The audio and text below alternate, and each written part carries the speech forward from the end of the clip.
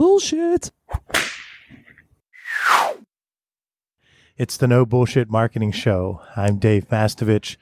We are at the Pittsburgh Business Show, where it's been a great day for Mass Solutions, the No Bullshit Marketing Show, but more importantly, for podcasting in Pittsburgh.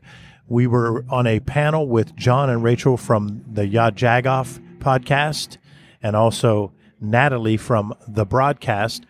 We all had the chance to talk about what happened with podcasting, how it started, how it's grown, how to market it, how to build a podcast and do one if you want to begin your own podcast. It ended up being a tremendous session and a bunch of great people. So really enjoyed any time we spend with John, Rachel, and Natalie. Some of the other podcasters here in Pittsburgh is much enjoyed. They just we feed off of each other, have a whole lot of energy. Annie Spiewak is here with us as well. Your thoughts so far on the day, Annie? Well, I think it was really cool. I loved the first segment here, which hopefully, if you're listening now, that you have already listened to this, and what makes podcasting so important and why businesses shouldn't be investing in it from a content marketing strategy, but also from an advertising strategy as well. Well, we were talking on the actual panel, and I mentioned how 85% of podcast listeners listen to the entire show.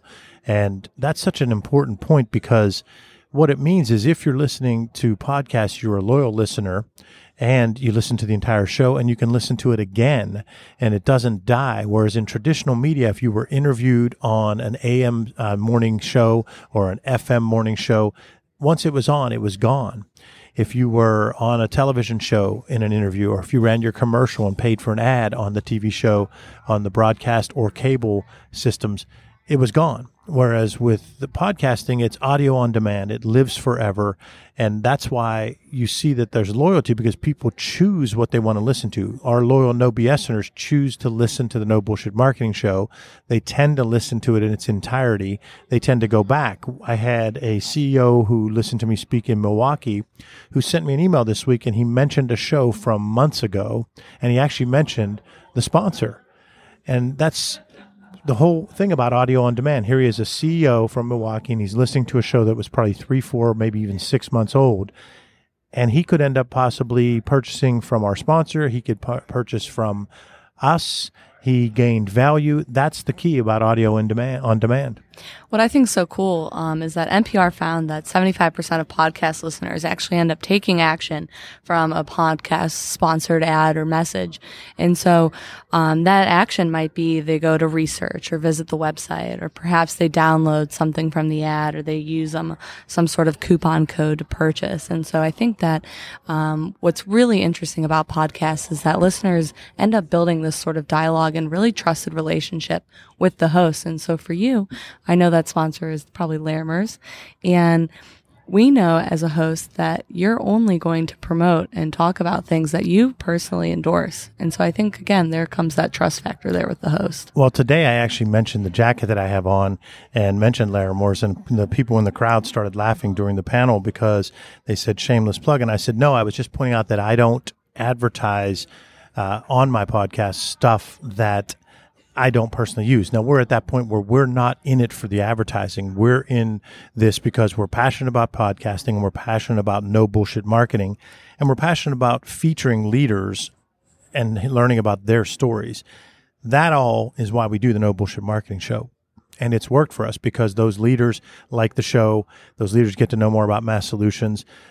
We've had some sponsors, but that's not the end all. Our listeners gain tremendous value. We're extremely niche oriented. We're not like a show that anyone can just stop and listen to. So when someone's doing a show that's about Natalie's show, for example, any woman could listen to that show and gain value. Not every single person will perceive the value that they can get from our show, even though they could. I think any person on the earth could listen to the No Bullshit Marketing Show and learn about leadership and communication, but you're not necessarily going to think that because you see it as no bullshit marketing. You say, well, I'm a physical therapist. I'm not going to gain from that. Whereas the broad-based ones with a broad title, you can get more of a broad audience. So we're very niche-oriented, but our listeners are loyal. They believe in what we're talking about. So I'm not going to put a sponsor on unless it's something I believe in. Yeah, absolutely. And I think getting into those listeners and talking about really the most important thing is the customer, right? That's what our entire business is based around. It's what everyone's businesses should be completely focused on, is the customer. And so for us, that's our listeners. And I think something that I hope people really took away from that first broadcast today is that it doesn't matter if you have 50,000 listeners, 100,000 listeners, million of listeners. It's who is listening. Are you hitting those target markets? Are you reaching the people that you really want to reach? And are they engaging with you?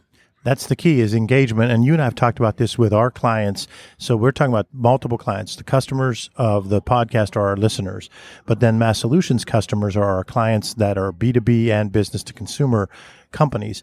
And what we always talk about is it's more about engagement. And that's why one of the things that you and I have been working on the past few weeks, because in my Vistage workshop, this is a big piece that people love, is the difference between strategic KPIs and tactical metrics. And what the difference is that strategic key performance indicators, strategic KPIs, drive the top and bottom line growth of an organization. Strategic KPIs are understood by the CEO, COO, CFO, and any other person with a C in front of their name. They're understood by middle management. They're understood by people that have P&L responsibility. So from a marketing standpoint, I want to have strategic marketing KPIs. Doesn't mean we ignore the tactical marketing metrics. So a tactical marketing metric might be bounce rate on a website. It might be the number of impressions of a Facebook post or a LinkedIn post.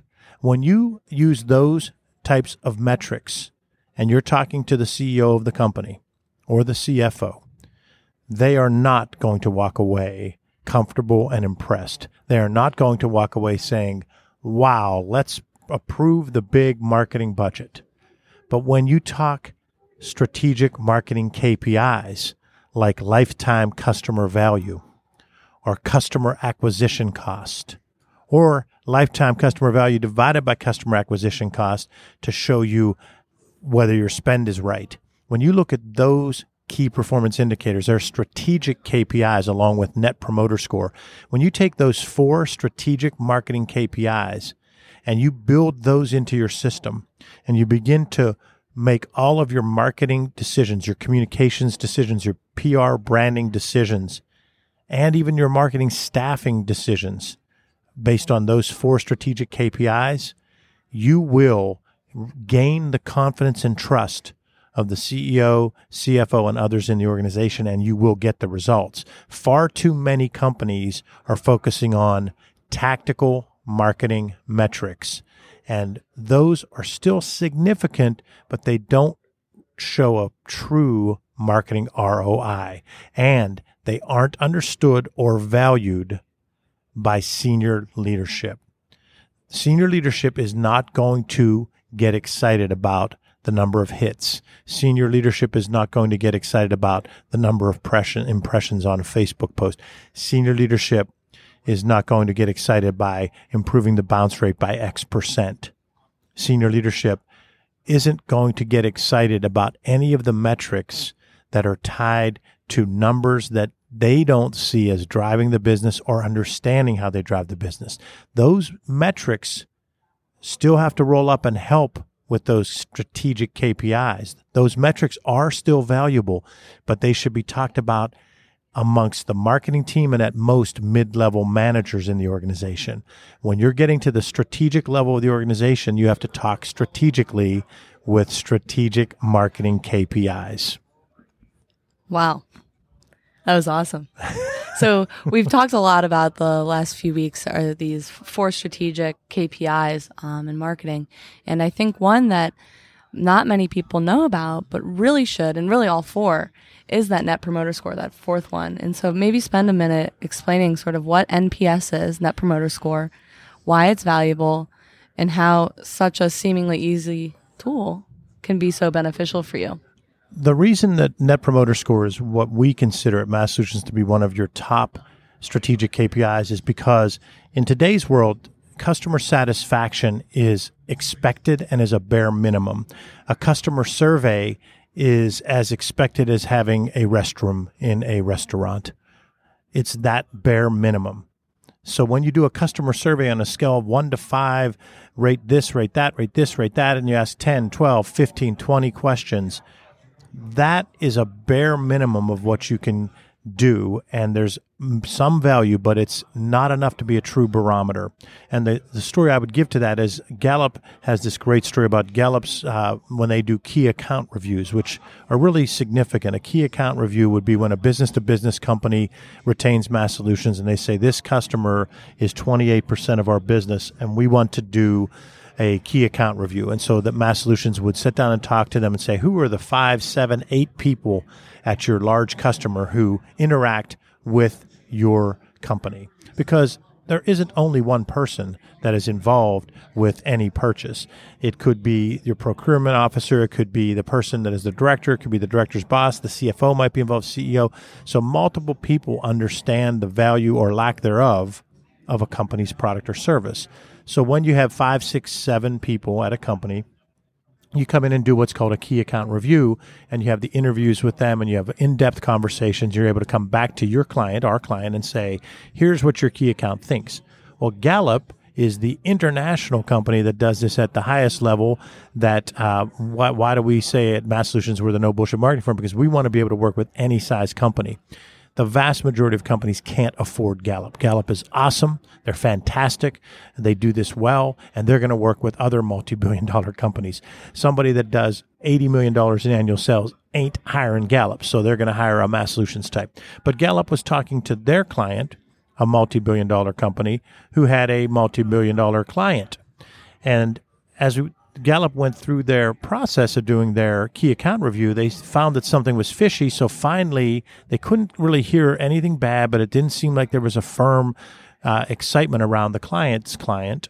So Gallup had a top-level person meet with a top-level person at their client's client. In the midst of this meeting, the client's client says to Gallup's top person, well, the truth is we're shopping them. We're about to leave. Your client is going to lose us as a client. So Gallup's representative says, do we have a chance? If I go back and talk to them, can you at least let them talk to you and see if they can save this? He says, yeah, I guess, but we're pretty far along. When they came back to Gallup's client and they said to that client, your client, our client's client is going to leave, someone on the team of Gallup's clients said, but look at this. Their customer satisfaction report. Look, they're satisfied. They're giving us 4s and 5s.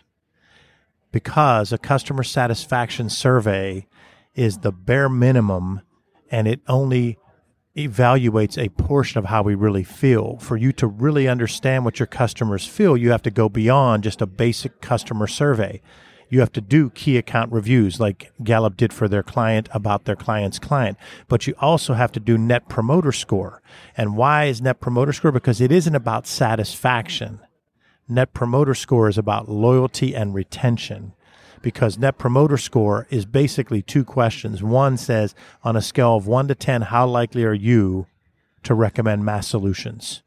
And what is that really doing? It's telling you how loyal you are and how you're going to retain that, because whether or not they recommend you to someone is not really what that's saying. It's saying, would I recommend you? Because if I'd say a 9 or a 10 on that, that means yes, I'm pretty happy with you, so I would recommend you. And if I'd recommend you to someone, I'm sticking with you. I've got to be loyal in retention because otherwise I'm an ass. I went out and recommended you to someone, then I quit. I used somebody else. So Net Promoter Score has a value that it places on a 9 or a 10. If you give a 7 or 8, you're lukewarm. You might be shopping like this Gallup's client's client was. If you give a 6 or lower, you think they suck so bad that you don't even know how you're still working with them. So Net Promoter Score takes all those responses together and comes back and gives you basically what your loyalty and retention value is with that particular customer. And that's why, Annie, that we want all of our customers, regardless of size, to use Net Promoter Score. Absolutely. And I think what's really interesting, too, is that when you're using NPS, you might have some 9s and 10s. Those are your promoters. Those are the people who love you. They're willing to recommend you and refer you to their family, friends, and colleagues. Then you have, these sort of passive people.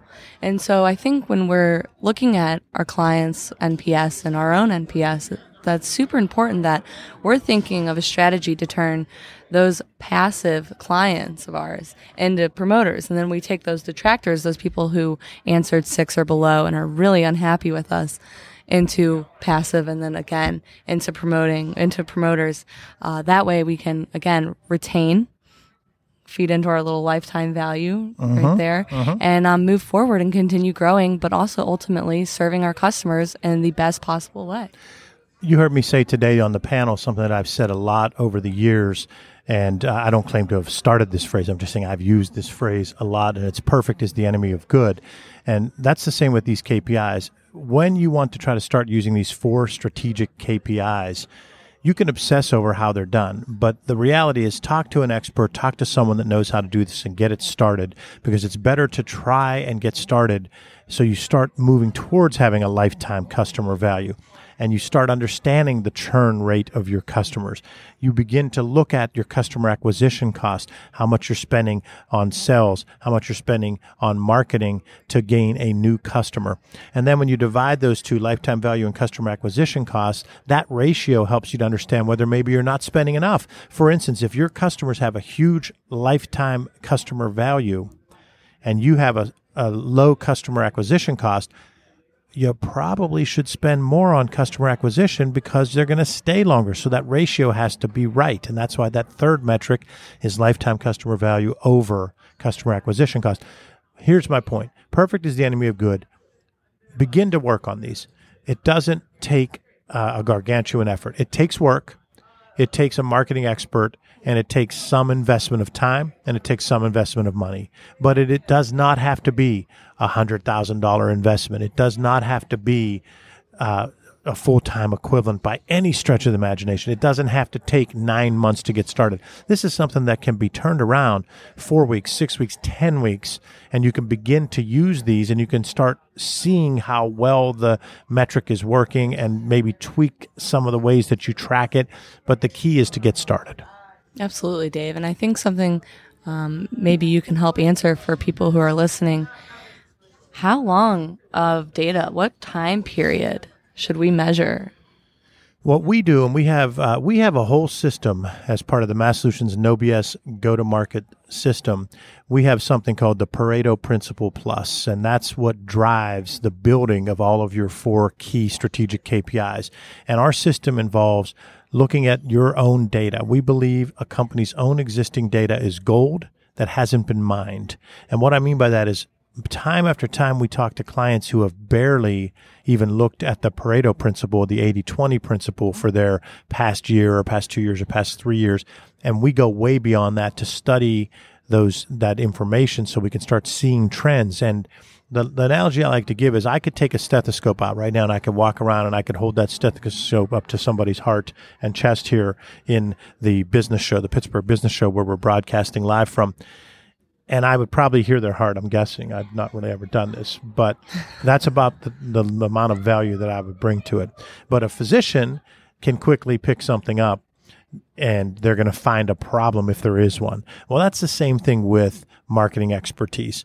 Anyone can go out and start looking at data, but you need to have somebody on your team that thinks differently. You have to have somebody on your team that's a no bullshitter, and you have to have someone on your team that has marketing experience. That person could be an in-house member, and if you don't have an in-house member, you should bring in outside expertise. Even if you have an in-house member, you should bring in outside expertise because they're going to challenge the status quo more. So that's the value that marketing expertise brings. But what we do is we say, give us your last 3 years of the sales data. And we, if you want an NDA, all that stuff signed and so forth, but it's a relationship built on trust. So then we begin using our Pareto Principle Plus, and we start looking at that data. And we're going to look at 1 year at a time, and we're going to first look at that churn rate. And churn rate is how often customers leave you, at what time frame they leave you, how often they leave during the year, what is your churn rate. So even if you're business to business or business to consumer, there is a churn rate. So for instance, at Mass Solutions, we tend to keep our customers really long. So our churn rate is probably lower than the industry average. But you still look at that churn rate, and then that starts to drive lifetime value for a year. You look at customer acquisition costs for a year, and the goal would be to look at all 3 years and say your customer acquisition cost has stayed flat, or no, it's jumped in this year, it went down in that year. So does that help, you think, for our listeners to talk about how it's done? Oh, absolutely. I think so. And when we're talking about this customer acquisition cost, we are factoring in our marketing and our sales costs there. And for many of us, many businesses, we go to trade shows such as the business show. For myself, this summer, I did my first ever trade show. It was in LA. It was called SIGGRAPH, and I was tasked with planning it. I was fresh out of college, and I can tell you it was very stressful. And it wasn't really necessarily the actual going or talking to people, knowing what to talk about, how to explain complex products. It was, what's the strategy here? And something you've been talking about, you and I have recently while we prepare for your Vistage workshops, are trade shows. And what can we do pre-game, in-game, and post-game to really get return on investment there? What has to happen and doesn't is trade shows have been around for probably hundreds of years, maybe even. And so trade shows have been around, and they're sometimes just repeating, doing the same task again and again and again. Sure. Not enough companies spend the time to say, let's ask a question of why we went to each trade show that we went last year, and that there better be some meat behind it beyond just we always go there. And that's the first answer. And the second answer is it would be noticeable if we weren't there. And if that's your only two answers for going to the trade show, you could consider bagging that trade show. I'm not saying you definitely do, but you could. You have to go in beyond those two questions and answers, and say, what specifically are we going to do at that trade show? Is it worth it? So then once you decide to go to the trade shows, you have your year-long strategy of knowing which 3, 5, 7 trade shows you're going to go to. Then you build what you just mentioned. We build the pregame, pre-show, show, and post-show. But we use the sports analogy because we're a lot of sports people at Mass Solutions. But so we call it pregame, game, and postgame.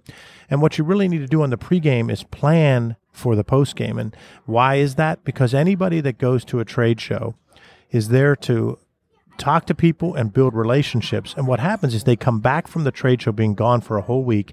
They pull out the business cards and the receipts from their pocket, and they throw it out on their desk, and they see they've got 3,462 emails, a bunch of voicemails, a bunch of texts. The boss needs a report, and nothing happens. So they went to this trade show and nothing happened. So what you want to do is to help your team that went to the trade show, you want to have a pre-show plan that actually creates the post-show touches so that they can quickly copy and paste different touches into emails. You want to have a specific goal of how many people they're going to try to talk to. You want to outline which clients that are current clients that you're going to go to try and get a relationship building and upselling. You're going to look at the list of who's attending to see which ones you want to try to have meaningful conversations with. This is all part of your pre-strategy and asking the trade show for more, because many people barely ask for anything from the trade show that they're going to. And the trade show is often willing to help you, giving you lists of who's coming, talking about different things at the event, talking about ways you can interact with the sponsor. So you have the pre-show, then you have the show strategy. And, you can't just have a booth. You've got to have interaction. You've got to have some sort of video. Annie, how many times do we talk about our clients having the old style trade show booth, and they don't even have, one person had a slideshow, and we had to convince that person to use video. And by using video, it changed the game for them. Oh, I mean, absolutely. I think it's funny that something as simple as using video can be so hard, especially in a trade show when you have so many, moving pieces. You're trying to have meaningful conversations. You have planned out for however many months sort of your little game plan for this trade show. And then afterwards, like you said, you get home, you're filling out your expense report. You've got 97 receipts. 87 of them are from Starbucks. And then the other 10, you don't even know what they're from. But then you have all these business cards and you're thinking, where were they from? And so again, it's just creating that strategy and making sure that you understand what makes this meaningful. What are we getting out of this? Yes. And like when you're there using video and photos. So a little trick that I do from time to time, it's not so much a trick, it's the wrong word, but if I know I have a client there, I definitely want to take a picture of them and post it to social. But if I have a specific prospect that I'm trying to get to know, I want to get the picture of them. So this actually helps because then you posted something, they feel like they got to know you and had a connection, but it helps you to remember because if you have 7 business cards and you go and you snap 7 pictures, you don't have to post all 7, but if you snap 7 pictures of you with someone else, you kind of are going to remember the name better. So it's a lot of times, because it's embarrassing to say this, but you meet 15, 20, 30 people that are prospects. Or even when I do a Vistage speaking engagement, there'll be 20 people in the audience. And then I do 3 of them in a row. So I was in California last week talking to CEOs in 3 different Vistage groups, 20, 18, and 15. And they all blended together. If you or Bonita said to me, well, who is so-and-so? I would actually go, was that Wednesday? Or was that Tuesday? Was that the guy from this company or that company? Or was that the woman from this one? Because it blends together. Anything that can get you to remember it more. So something as simple as just snapping a picture of you with them and then typing in the name on your phone or posting it right to LinkedIn and saying, hey, give me your LinkedIn name so I can get it on there. Then you have that forever. So those little things happen, but you have to make a conscious effort because otherwise you're investing a ton of actual time, which is the biggest cost. And then the cost for the booth, the cost for the flight, the cost for the miles, the cost for the food. You've got to try to justify that. I can definitely see where trade shows become kind of a big cost in making them meaningful and making them worthwhile and worth the investment. And of course, making your time worthwhile as well. Well, this was our special broadcast from the Pittsburgh Business Show. It's called Pittsburgh Business Spotlight, where business happens, connect, grow, and educate. We were very thankful that we got invited by John and Rachel from the Yajagoff podcast. Linda Jo Thornberry is the president of the Pittsburgh Business Spotlight. We thank her as well. It was a great agenda. We talked about podcasting in general to try to get people to understand to listen to podcasts, but also if they wanted to start their own, we gave them the reasons why. But it was great for Pittsburgh podcasting because we had Natalie from the broadcast. We had Rachel and John talk about Yajagoff. We also had we also have all kinds of other people here that were talking about podcasting. We had Piper represented, right? And we also had Darius Chisholm here. So we've had a lot of really good, we had Scott McTaggart from Pitchworks and Aaron Watson from Piper and a young up-and-comer. I like what he's doing with his videos and the way he's approached his business. Just a really cool day. A lot of speakers and events here on Wednesday, April 25th, and then Thursday, April 26th. So it's a fantastic day. Pittsburgh Business Spotlight, where business happens, and the special episode on site of the No Bullshit Marketing Show with me, Dave Mastovich, and Annie Spiewak. Annie, any last words? Let's hit the floor. Make some meaningful conversations. That's it. So remember, ask yourself, what's the big idea and build your story around the answer. It's all about bold solutions, no BS.